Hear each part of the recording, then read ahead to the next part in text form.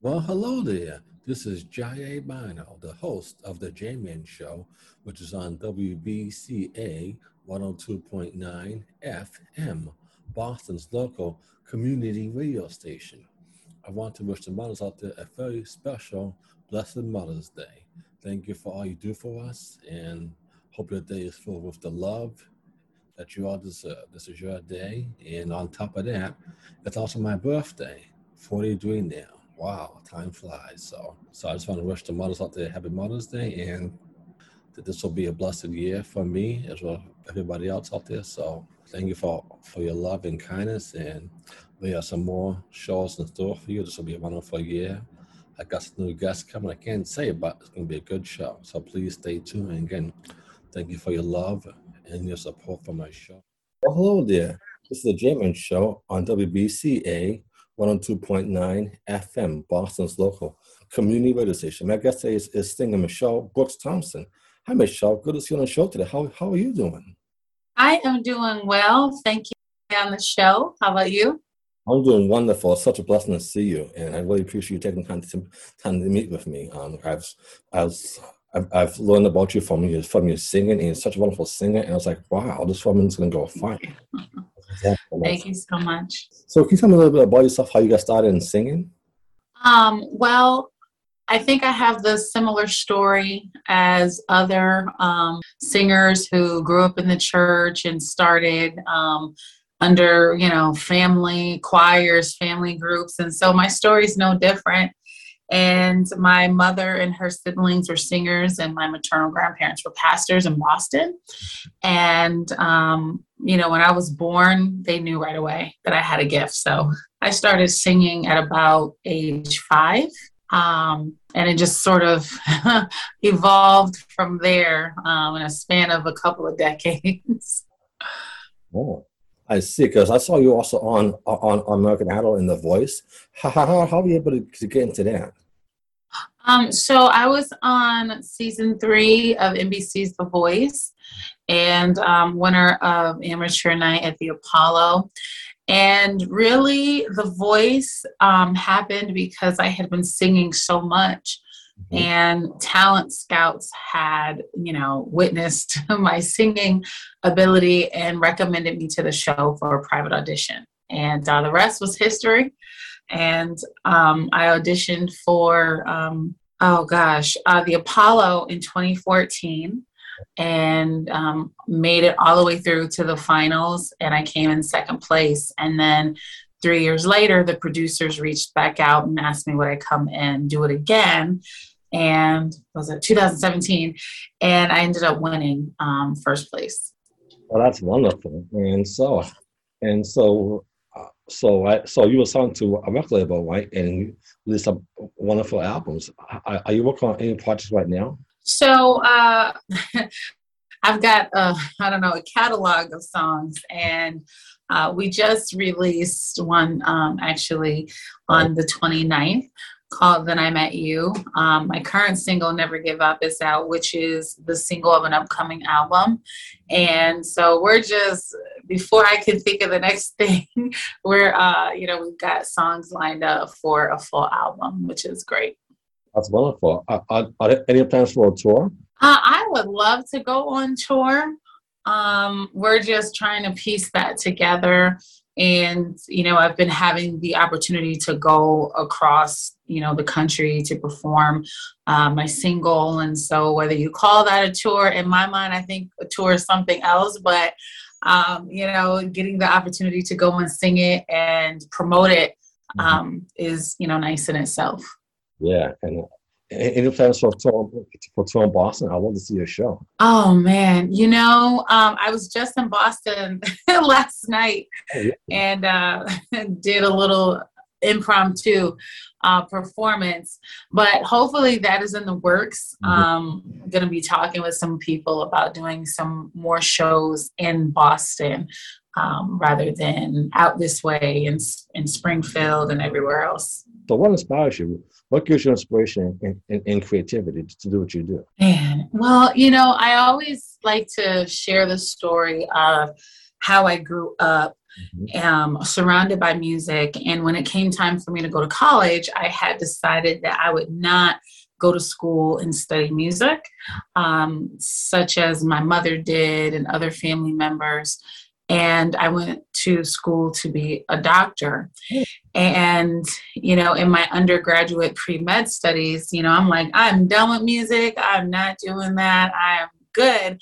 But music still surrounded me. Like, it was in church. I was, you know, playing for my grandfather's church as a piano player, minister of music. I was singing in choirs in college. I was singing backup for recording artists. So it was part of me. And I got to my senior year, getting ready to, you know, look for med schools and things like that. And I just woke up one day and was like, this does not inspire me. Music inspires me. And, you know, I made that difficult call home to say, hey, there's not going to be a doctor in the family. You know, I'm going to change my major and follow my heart, which my heart said music is my purpose in life. Music is my destiny. And I always think about the movie Sister Act 2 when Whoopi Goldberg is talking to Lauryn Hill. And she's like, you know, if all you can think about, dream about is singing and whatnot, then baby, you was meant to be, you know, a singer. And that is so true to me, because even though I was, you know, studying to go to, you know, med school, be a doctor, my life, when I woke up, my life, when I went to bed, when I dreamed, it was all about music. And so that was what inspired me to make the decisions that I did. My love, my peace.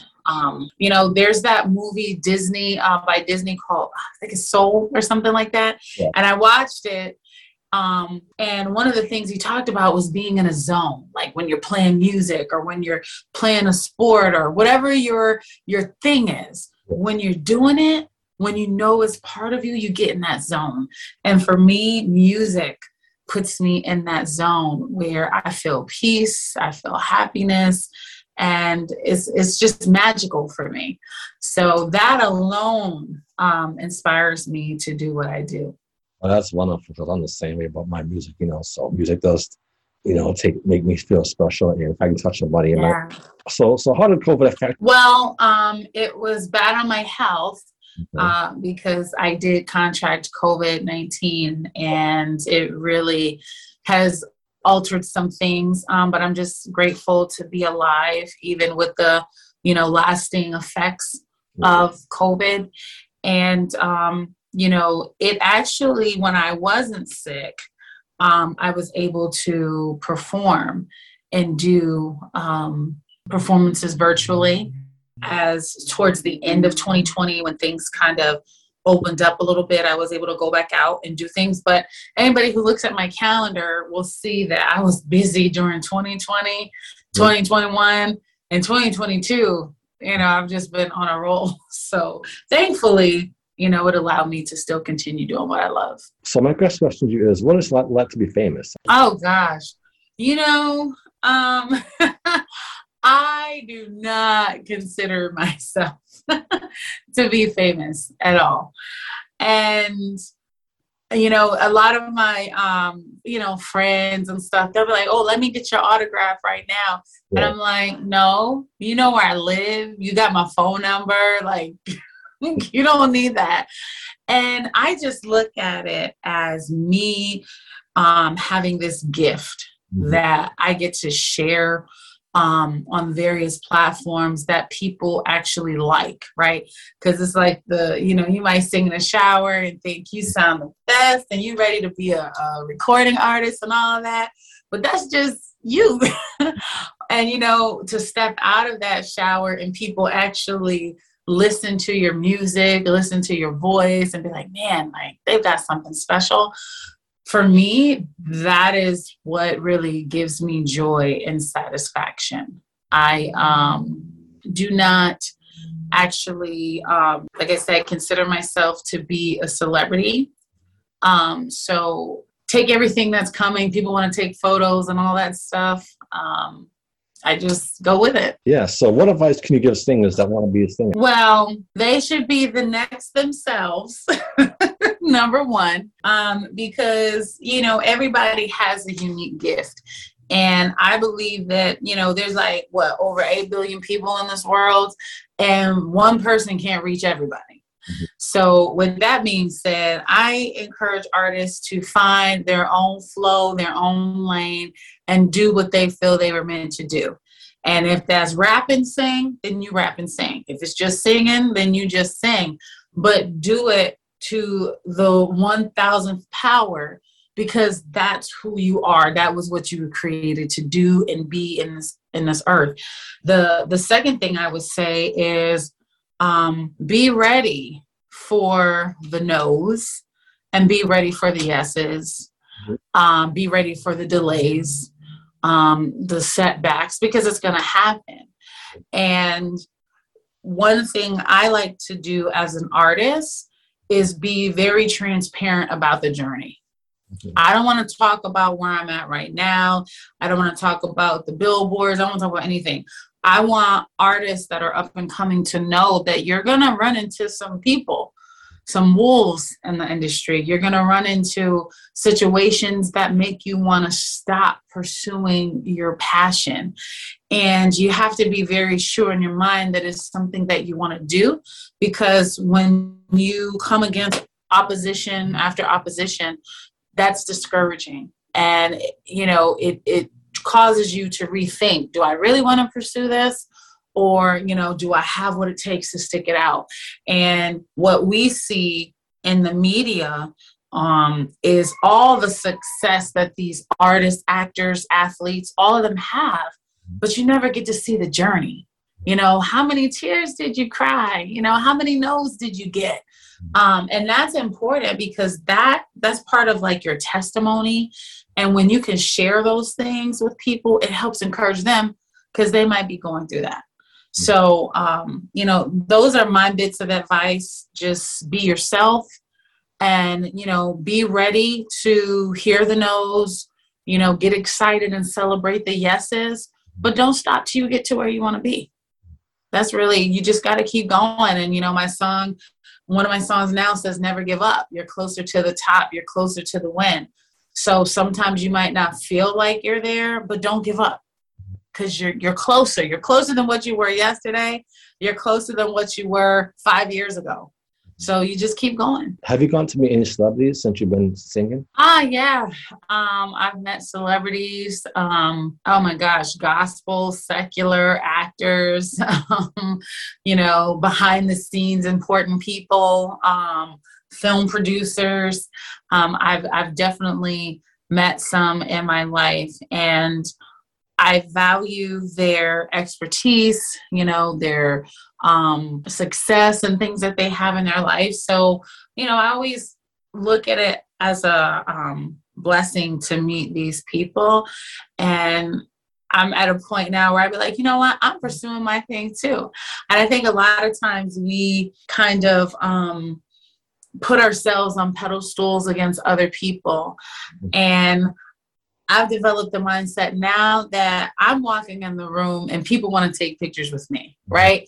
I don't care if it's Mariah Carey. Mariah Carey is going to want to take a picture with Michelle Brooks Thompson.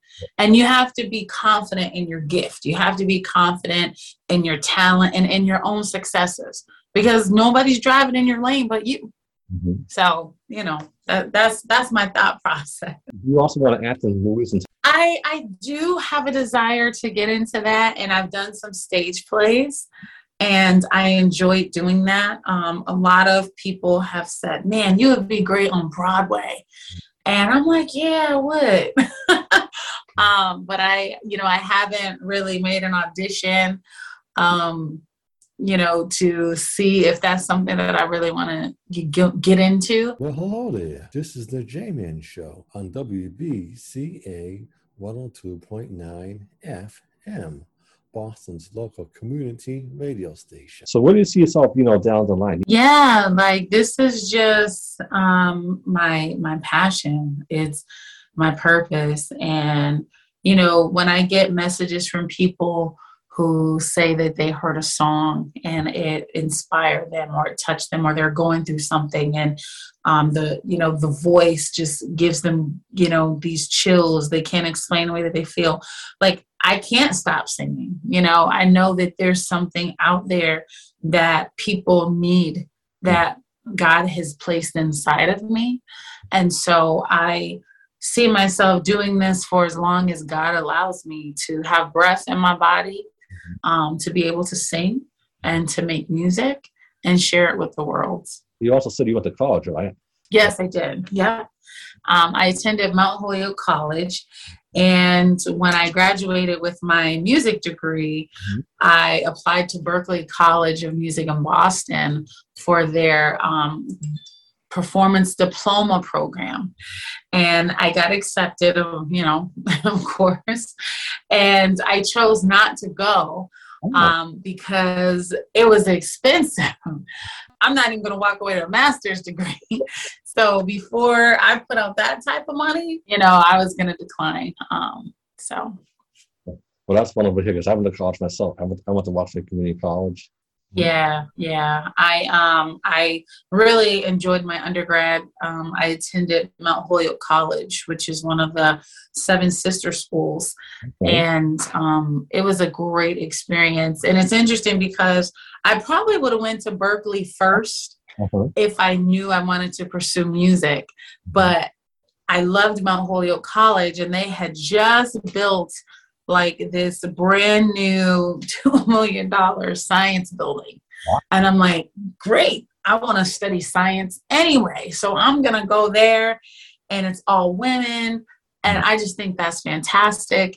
And I was 16. I graduated high school in 3 years. So I was 16 years old going into college. And so my family was like, you're not going away far, far, far away anyways. So Mount Holyoke was like maybe a 25-minute drive from my grandparents' house.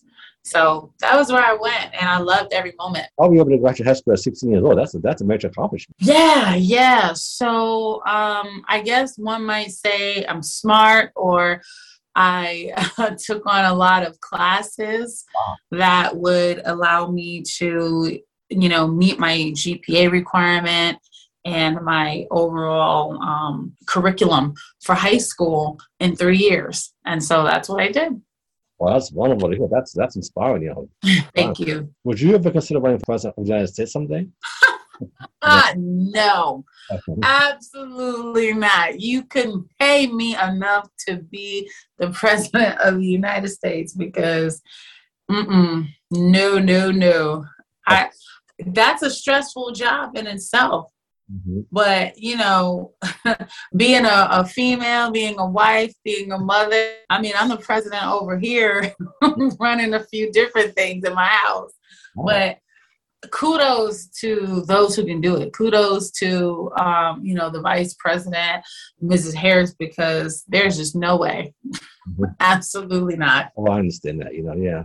Okay. How do you deal with racism? Because it's such a sad thing. That's a good question because I perform the national anthem so much for not only just major sporting events, but conventions, special ceremonies. And at one point, a few years ago, I had someone, a little cyberbullying about me performing the national anthem as a Black woman when, Colin Kaepernick was taking a knee and so many other people was taking a knee. And, my look on it is very different. And a couple of points, we are not singing that full song anyway. Mm-hmm. Number two, anytime these, event planners or promoters can come and choose a beautiful Black woman to come and grace their stages, I'm going to do it. Mm-hmm. And I think in itself, when you think we're not equal, we haven't come far, we've definitely come far. We're not where we used to be. Granted, there are things that can change, but there are a lot of things that need to change in other areas, like morals and all kinds of things in society. So racism is not just one, but when I get these opportunities. And I'm like, man, they could have called anybody that they wanted to, but they said, you know what, let's get Michelle Brooks Thompson. And people are blown away. And in March, I performed the national anthem at the inaugural ceremony for the Charlotte FC soccer team. And unfortunately, during the national anthem performance, the mic system, something happened where my sound wasn't projecting to the rest of the stadium, but it was projecting in all the headsets. And at that moment, though, 75,000 people in the stadium joined together and was performing the national anthem. And so I felt very honored to be a part of that moment because it went viral. It's now a historic moment where they've identified that as a moment of unity and solidarity in the middle of our country with everything going on, pandemic, wars, racism, like all kinds of things.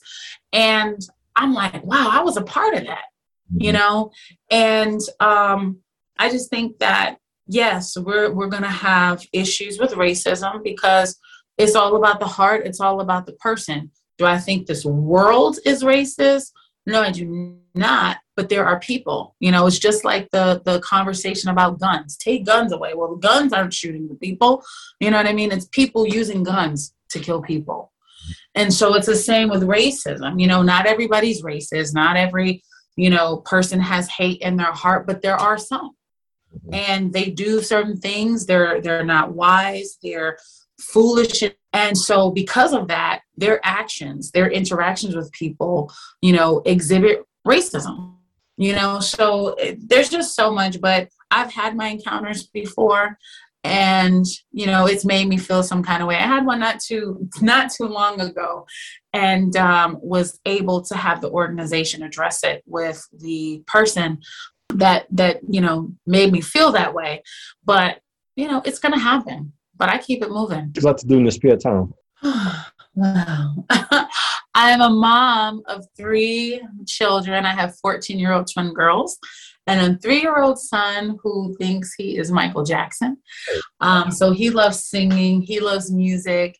And so I try to balance my time out with them, being a mom, and then that wife hat, but also trying to take care of Michelle, doing things that Michelle likes. Michelle likes to go work out. Michelle likes to just sit and watch TV. I like the Golden Girl reruns.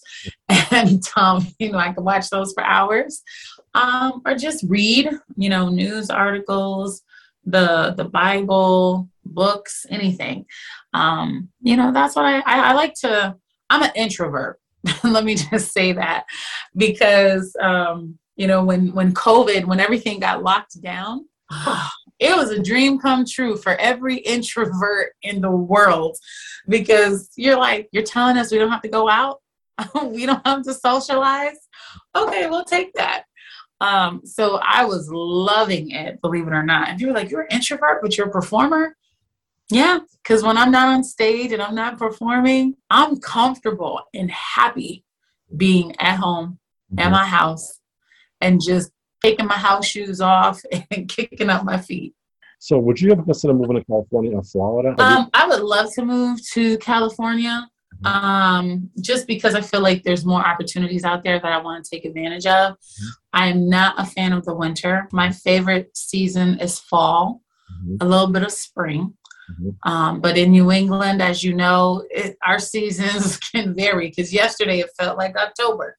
And, but I would definitely be open. Not Florida. I lived in the South before, but California, I definitely move out there. Okay, so what is it about Florida that you don't like? It's just never been a state that I've been like dying to go to. Like I've gone there for Disney with my kids, went there in college, but it's just never been a state where I'm like, oh, I want to move there. There's opportunity there. I always see it as a retirement spot.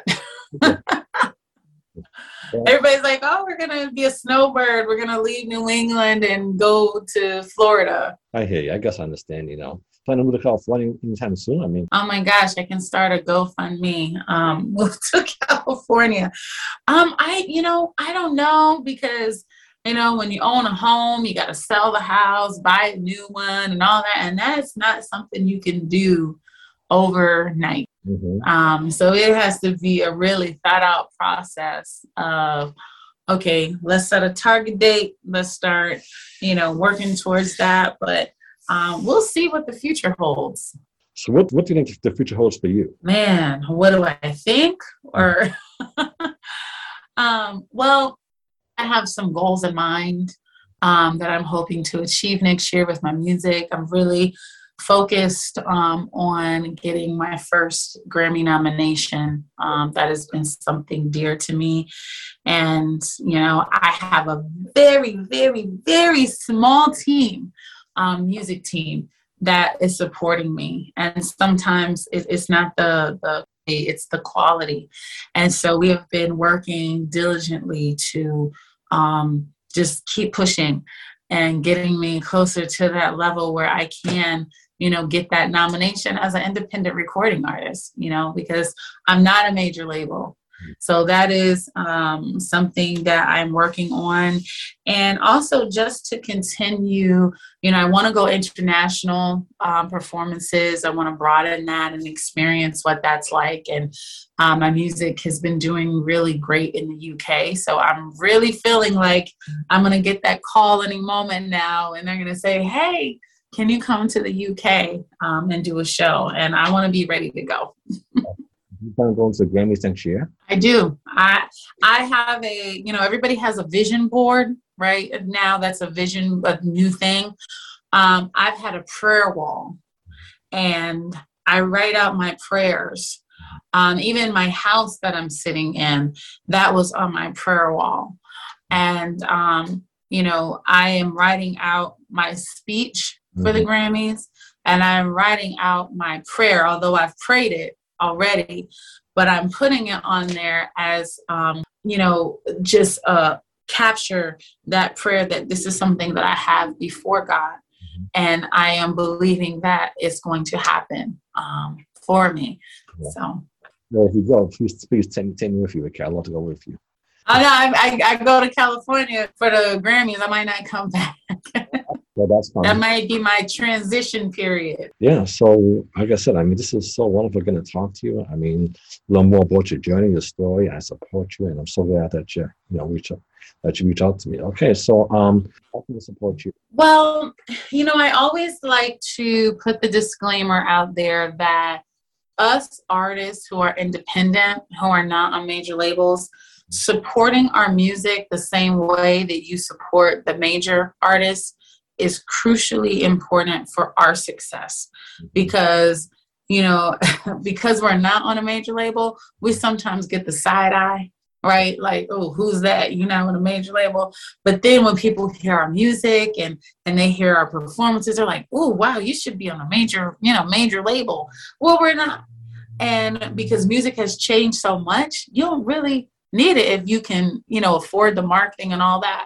But I'm saying this to say, support independent artists. When we have a project out, post the, link to it, share it, just like you share, Beyonce's new releases, for Megan Thee Stallion or somebody. Mm-hmm. All I'm saying is, if you have a family or a friend who's doing this, pursuing this music thing, support them.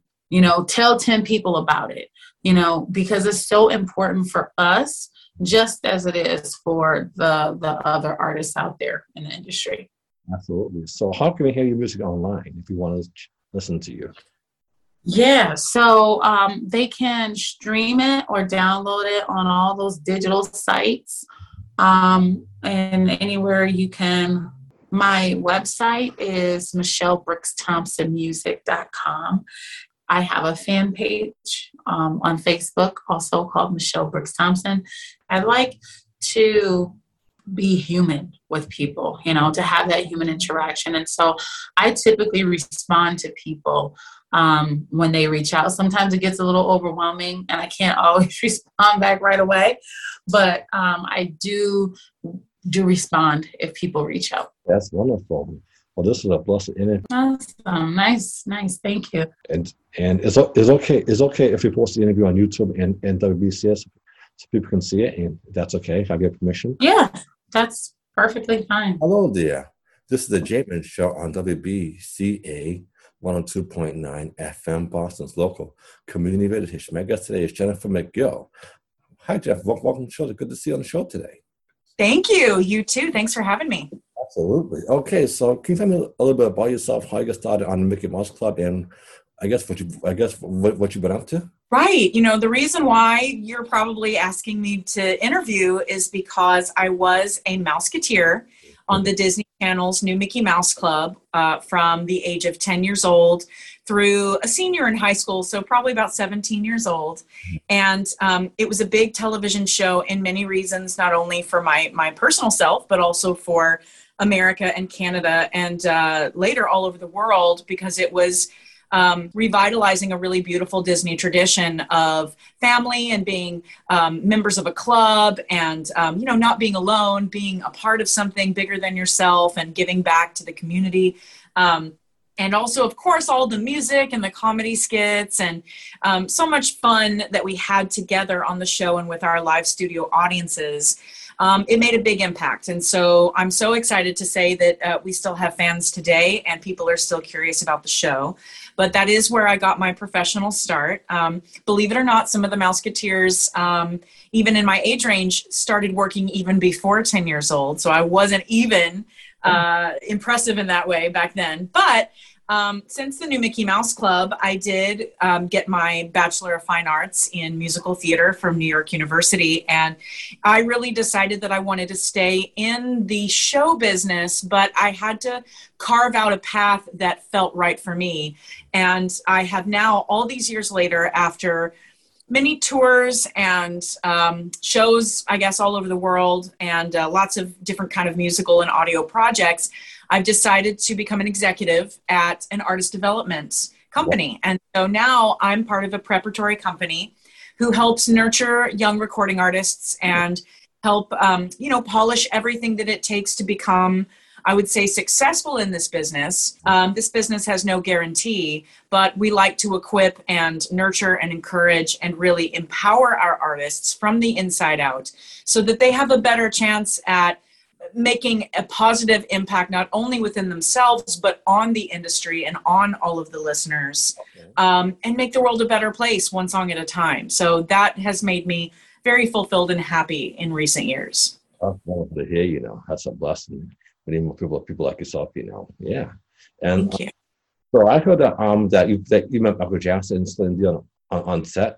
What was that like? Yeah. Did you say Michael Jackson? Yes. He was actually the first, I think he was the first celebrity I met because he was hiding out when we had a big publicity meeting in our Mickey Mouse Club set. And so nobody knew he was there.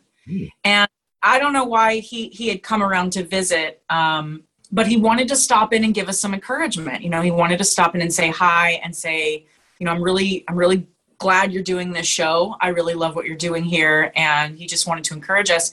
But I remember I ran out the door off the stage when we were waving goodbye to the media. And I almost ran right into him. And when I was 11 years old or so, he was very tall, for my little 11-year-old self. I think nowadays I think I would have been about the same height as Michael Jackson was. But at the time he was quite bigger than me. And he just gently shook my hand and said, "Hi, I'm Michael Jackson." And it was as if I, wouldn't know that. Yeah. He was very personable and very gentle and very unassuming. And I really appreciated that about him. And he just spoke very softly to us just for a few minutes. And then that was it. There wasn't a big, we didn't have cookies and Kool-Aid with him or hang out and take pictures. I mean, it was very private and very quick. And he did give each of us an autograph print of himself and his autograph, to the Mouseketeers. And so that was super cool. He was great. And we've done a lot of music we've done a lot of his music on our show as well. I think my favorite one was probably Black or White. I want to say that we did that. And I love how, maybe not because of Michael Jackson, but even just with the inspiration of that song, how when we all look back, and we've been talking about this in different conferences and stuff, how much our show and our content was focusing on diversity and inclusion and,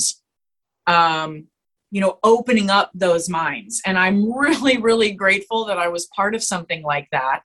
It could have very easily gone the other way for me if I had kind of grown up under a rock, and been more isolated. So I'm really grateful for the way that my mind was continued to be opened and inspired and shown that there's so much more to life than maybe like what my little life looks like. And so, Michael Jackson and his music was part of that. Yes, absolutely. He was definitely the greatest entertainer in the world. So I was a big fan of his. Everything. Yeah. So what was it like to meet Celine Dion? Was she nice? Celine Dion to me feels like a fairy godmother. She's just this happy little bouncy diva, who I know loves a lot of sparkle, and and smiles all the time. Like, I met her when I was about 16 years old at the Kennedy Center. We were all celebrating President Clinton's inauguration, and we were doing a televised special for the youth. And Will Smith was the host, and Celine Dion was on the performance itinerary, along with Boys to Men and some of us from the New Mickey Mouse Club. And I think Kenny Loggins. At the time, I didn't know who that was, but I knew all of his songs. I just didn't know his name. I was just in that weird age range where I didn't know who he was. But Vanessa Williams was there. And I was really excited about just all these people I was meeting. But I remember I was going on for the finale. So we were all going on. And I was just waiting in line to enter the stage. And I'd said to the person in front of me, I really hope I remember these words, because I think it was a song we had all just learned together, and just sort of throwing it out there. And I was nervous about forgetting whatever it was I was supposed to remember. And she tapped me on the shoulder and said, "You are going to be wonderful." And she was right behind me. So I was just like, thank you. I just, I don't know if it was because she was new in I don't know if she has a reputation that's anything other than just really, really sweet. But I know now that she was in the middle of her career, that she had been a child recording star and had gotten so much accomplished in Canada. And I had probably quickly gone out either right before or right after that by all of her French albums. So I am a huge Celine Dion fan. And it's not just because of that moment, but I like to remember her that way, that she's still like that, just so kind and encouraging to anybody. Absolutely. She definitely is a wonderful singer. I saw her in concert. She was so wonderful. I was like, wow. What if I can give artists that want to be a singer, or like myself, I want to sing, So for sure, let's say you're looking at a big dream. Like, I want to go be, one of my first dreams was I want to be Whitney Houston, right? Yep. Let's just say you have some big, big dream like that. For someone like that, I would say that you really have to look beyond some sort of point where you become famous. Like, if you're trying to do this to become famous, I think that word is a little small in the way that we think there's just this one moment that when we become famous, then all the problems are solved, or we've proven everything we need to prove. It takes a lot of work and a lot of focus and a lot of strategizing. And honestly, the hardest part is the sacrifice to possibly become famous. And then once you reach that pinnacle, it is a struggle to refigure out what your identity is and how you're going to maintain or get off of that pedestal gracefully throughout the rest of your career. It is a lot of work. And I think when a lot of people really dig deep into that path, they realize, I don't know if this is my calling, So I like to not start out, anybody who has a dream to sing, or, I guess the big one like Whitney Houston, don't start out trying to shoot for fame. I would tell them what I would tell you. I want you to find what's the light in your voice or the experience of singing. What makes it fun for you? What do you like about it? What is scary? Kind of open yourself up to be aware of the highs and lows of singing. And then think about, is this a hobby or is this a calling? right? Because if it's a hobby, you can stay very simple in your enjoyment of singing. Get a local voice teacher. The big idea is to sing free, where you don't feel like it hurts and you don't feel like you're over trying. You know, it should feel like an extension of you, like breathing out or like calling across the parking lot. And it should feel joyous, right? You should keep the fun in it. If it's a hobby and like you enjoy it in your community, keep the fun in it. But yeah, study, make sure you're healthy, get with a local vocal coach, totally fine. If you feel that it's a calling that is for a career, then you need a great team, you know. And with PCG Artist Development, where I am working now, that's a big team. That's a big commitment. But there are many, I would say, landmarks or stepping stones along the way. Let's say you start with a local vocal coach. And then maybe you start Googling, are there any other bigger vocal coaches that start having more connections in the business? Or maybe you start attending some virtual or in-person conferences, right? Start making connections. Because the sad thing is, I mean, I would say that because I am an introvert, which nobody believes, but because I am an introvert, the hardest thing to do is to make those connections in show business if you're not an extrovert, right? So I encourage everybody to try to conquer your fear and make those connections. Ask the questions. If you don't ask the question, the answer will always be no, right? So become fearless.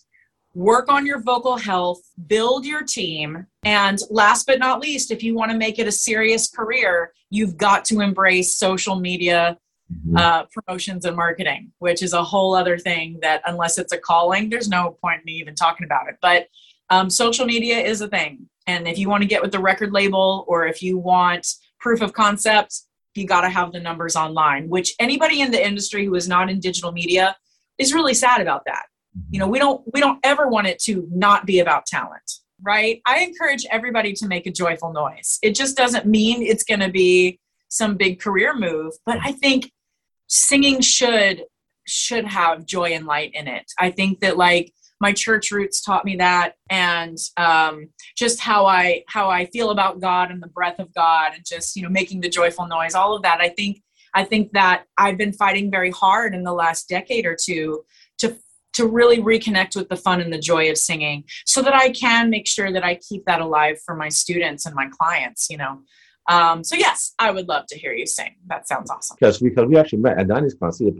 Oh, that was a lot, you know. I'm so glad I got to sing those songs. I've never sung those songs before in public, I don't think. I might have sung the Whitney Houston song at karaoke, but not in public. So but that Fuji song, I know that they're both remakes. I understand that they're both remakes, but that was my jam. And I knew I wasn't alone. I knew that anybody who was coming to our after party at 90s Con was going to enjoy that song.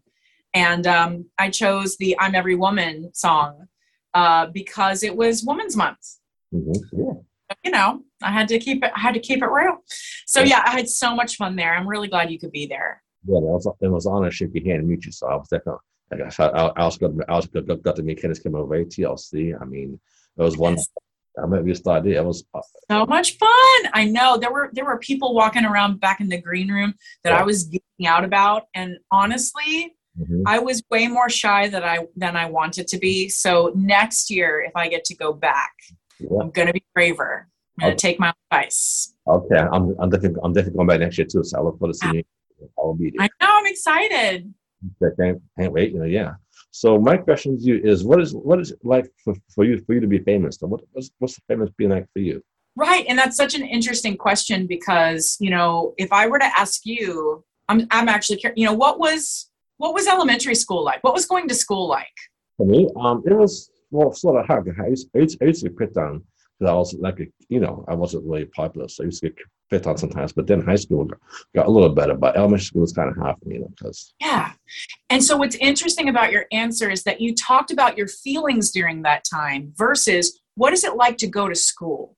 Not that they're exclusive, right? But I feel the same way about the whole idea of being famous. I don't know the other version of, like, let's say if you didn't go to school, I don't know what it's like to not have the Mouseketeer label in my life.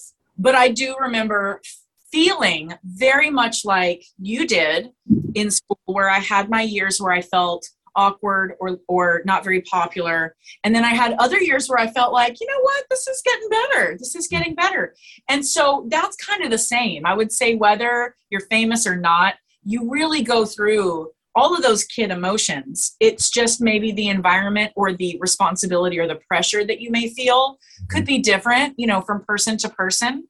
But with fame, I don't believe that I was like super famous. I even hesitate to say famous, but because you're saying it, there's got to be some truth in that. You know, I was very well known with anyone who watched the Disney Channel, I guess. And it is true. When I go outside, I think about, what does my hair look like? What am I wearing? If someone comes up to me in Walmart and just to ask any question, I'm ready just in case it's, hey, are you Jennifer McGill from the Mickey Mouse Club? Sometimes it's not, you know, but I'm always kind of on and prepared to be the show version of myself. And I think that there can be some sadness in that I really don't ever feel like maybe I'm enough just as, I don't know, Jennifer. I think most showbiz kids feel the same way, that we have struggles with identity when we're not being productive, because we grew up thinking that our value is in what we can give to other people, you know? But I don't think, if we really break down how all that feels, I don't think it's that different from anybody else. Because I don't know what it's like to walk in someone else's shoes. But I also think that fame feels very similar to other people's kind of pressure. I think it depends on your fear of what other people think of you. Because I think there's some famous people who just don't care. They're just living their lives and they're rock stars and they're just killing it. And I think there are probably most of us who care what people think about them. So for me, I know that's a long answer, but I don't. Well, hello there. This is the Jayman Show on WBCA 102.9 FM, Boston's local community radio station. They're just killing it. And I think there are probably most of us who care what people think about them. So for me, I know that's a long answer, but I don't really feel famous. I feel accomplished, but I don't necessarily feel famous. I'm grateful. I'm grateful that I'm not more famous. I think that would have been harder. I see. Okay. Oh, that's a wonderful answer. I'm glad to hear you told me that. You know, that's, you know, it's all relative. I really enjoy what fame has brought me in my career so that I can be elevated to help other people. I love that.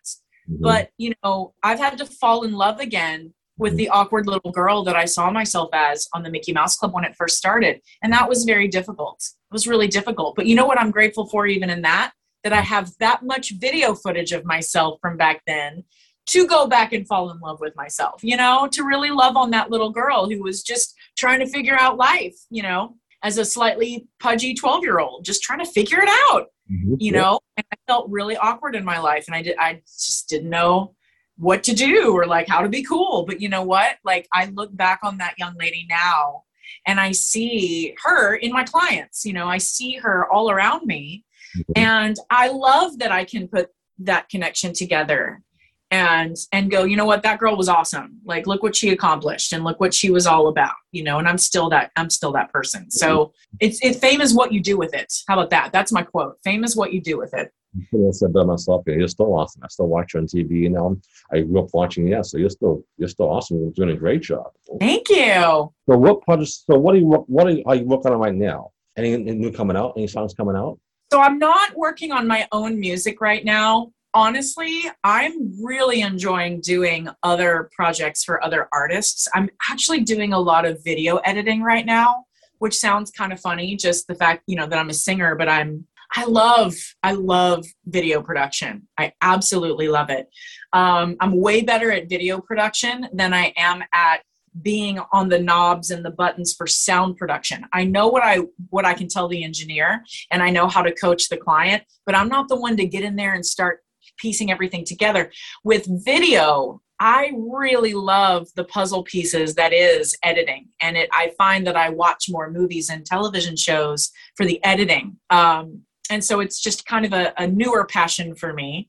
Mhm. And so I'm doing a lot of lyric videos and editing for clients, as well as all my other classes with live show performance and vocal performance, etc. So for myself, though, I am in the middle of offering a pen pal subscription through my website. You can find it in my store, where I get to write back and forth with my fans, and I call them my family. Mhm. And I have different levels. The pen pal level is the highest, where you write back and forth, and I write you once a month. Yeah. And then I also have one called McGill Musings that is like a blog, but I don't post it in public. I just send it to my subscribers. It's just for them. And so I'm working on that, and I'm working on a new piece of merchandise that's a big secret. It's very, very near and dear to my heart. It does have to do with a song, but it's not a new song. And so I'm hoping to release that close to like maybe September. I mean, I'd love to release it in the fall, long before Christmas. Mhm. We'll just see. So that is, I suppose, the one personal piece of art that I'm working on now is a new something for my merchandise. Okay, that's wonderful. Yeah, I can't wait to hear it when it comes up. So what inspires you? What gives you inspiration and hope? I mean, for sure, like my foundation is always God. And I, as I've gotten older, I think with everybody, this probably happens, the way that you visualize God and all of the pieces that we can even wrap our brain around having to do with God, the visions change. And right now, God is here and Jesus is here and Holy Spirit is here. And I kind of have different relationships, with the Trinity, if you will. And, I'm serious. Just like I went back and fell in love with the little girl version of myself. I have this, it's not new anymore, but it's new in my adult life. I'm just so in love with what Jesus did. And I can't talk about it without kind of tearing up. The idea that Jesus came to show us how to love each other, like just that idea in and of itself, that he came to save us. And I believe that he has saved us in more ways than maybe we're all focusing on in this world right now. I think there's a lot of division. And when I feel overwhelmed and when I feel like hopelessness is starting to settle in, I focus on what Jesus did. And I think about the love that he would show any child, any human coming to sit on his lap or to sit beside him. And what those conversations would be with the people in my life that maybe are the most difficult to deal with, even the people that we don't like very much. How would Jesus treat them? And it really centers me and fills me full of hope and love and light and joy and all the things that I would like to feel. And that refuels me to help go out and kind of do that process of love God, love yourself, and love others. It helps me do everything, including take better care of myself in order to help and love other people even more. So I can't skirt around that. That absolutely is. Yeah. Not that you're asking me to, but that is the center of my being. And I've been through so many ups and downs in my life, and that hasn't changed. So I'm really grateful for that. I don't really, I love nature. So I would say that like my dog and my best friends and, someday hoping to live in a tree house kind of keeps me going. So how did COVID affect? And you'd think that would be an easy question. Like, yes, the pandemic was hard for me. That's the big answer. Yes, the pandemic was super scary. And I had a lot of blessing within the construct of an isolation and a pandemic. I have family who had a house in a really open space of America where there weren't a lot of people. And so we were able to go there and live for a few months. Mm-hmm. And just I could work from there. Everything went to virtual, of course. Yeah. So I was able to connect with family, be around more open spaces and be around nature. It was scary what was going on as far as the news and what you see on the TV. And when you started hearing that people that were passing, I did not have anybody in my immediate family or in my immediate friends who passed, but plenty of acquaintances and, dear friends and relatives of people that I love. So there was a lot of trauma. Yeah. But the surprise for me, and maybe it's because I'm a silver lining person, maybe it's because I'm a certain kind of blessed that I can't understand, because this is definitely not something that like I just did, but I found that it was easier for me to kind of clear my desk, so to speak, my life desk, to clear my desk and to only bring back onto my life desktop the thing that really mattered, that gave me that light and that joy and that fueling to do more in the ways that I wanted to do more. I started saying no more, and COVID gave me the permission in the beginning, because I'm afraid to say no to a lot of people. I used to be. I was a people pleaser. And you know what? That's really common. You know, there's a lot of people probably, you know, watching and listening who would consider themselves people pleasers. And we can be wrapped up in this game of yes. And we've overextended ourselves, and we're overscheduled, and we're harried, and we are pressured. And it becomes a nuisance to interact with people, you know, when you're just so overwhelmed and so bogged down with responsibility. And when I cleared that life desk during isolation, I was able to come back and really just focus on the bits and pieces of my life that I felt mattered most, as far as the impact of the world and how I could serve, but also to be the best person I could be, starting with self-care. And so I can't say that I'm thankful for COVID at all, but I saw a way to come back stronger because of the isolation. And during that time, because there were other political issues or stories coming out that were, bringing different highlighting and different pressures to not new problems, right?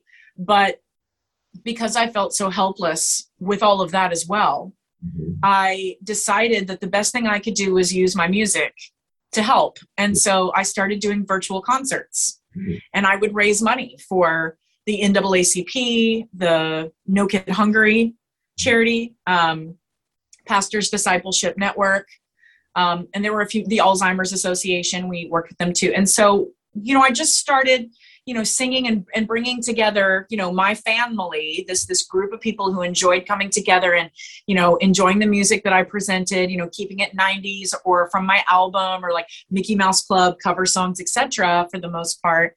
And I'd theme every concert, and people would give, and I would, you know, give out prizes based on, you know, it was like a game, you know, and then all of a sudden I'm able to give, you know, all this money to these organizations that I know want to make a difference in the current climate of the world. And so I feel like a lot of lemonade came out of this lemon, but I can't say that I am or was grateful for COVID or excited about that time. I know it's not fully over yet, but I am glad that we know more now. Well, hello there.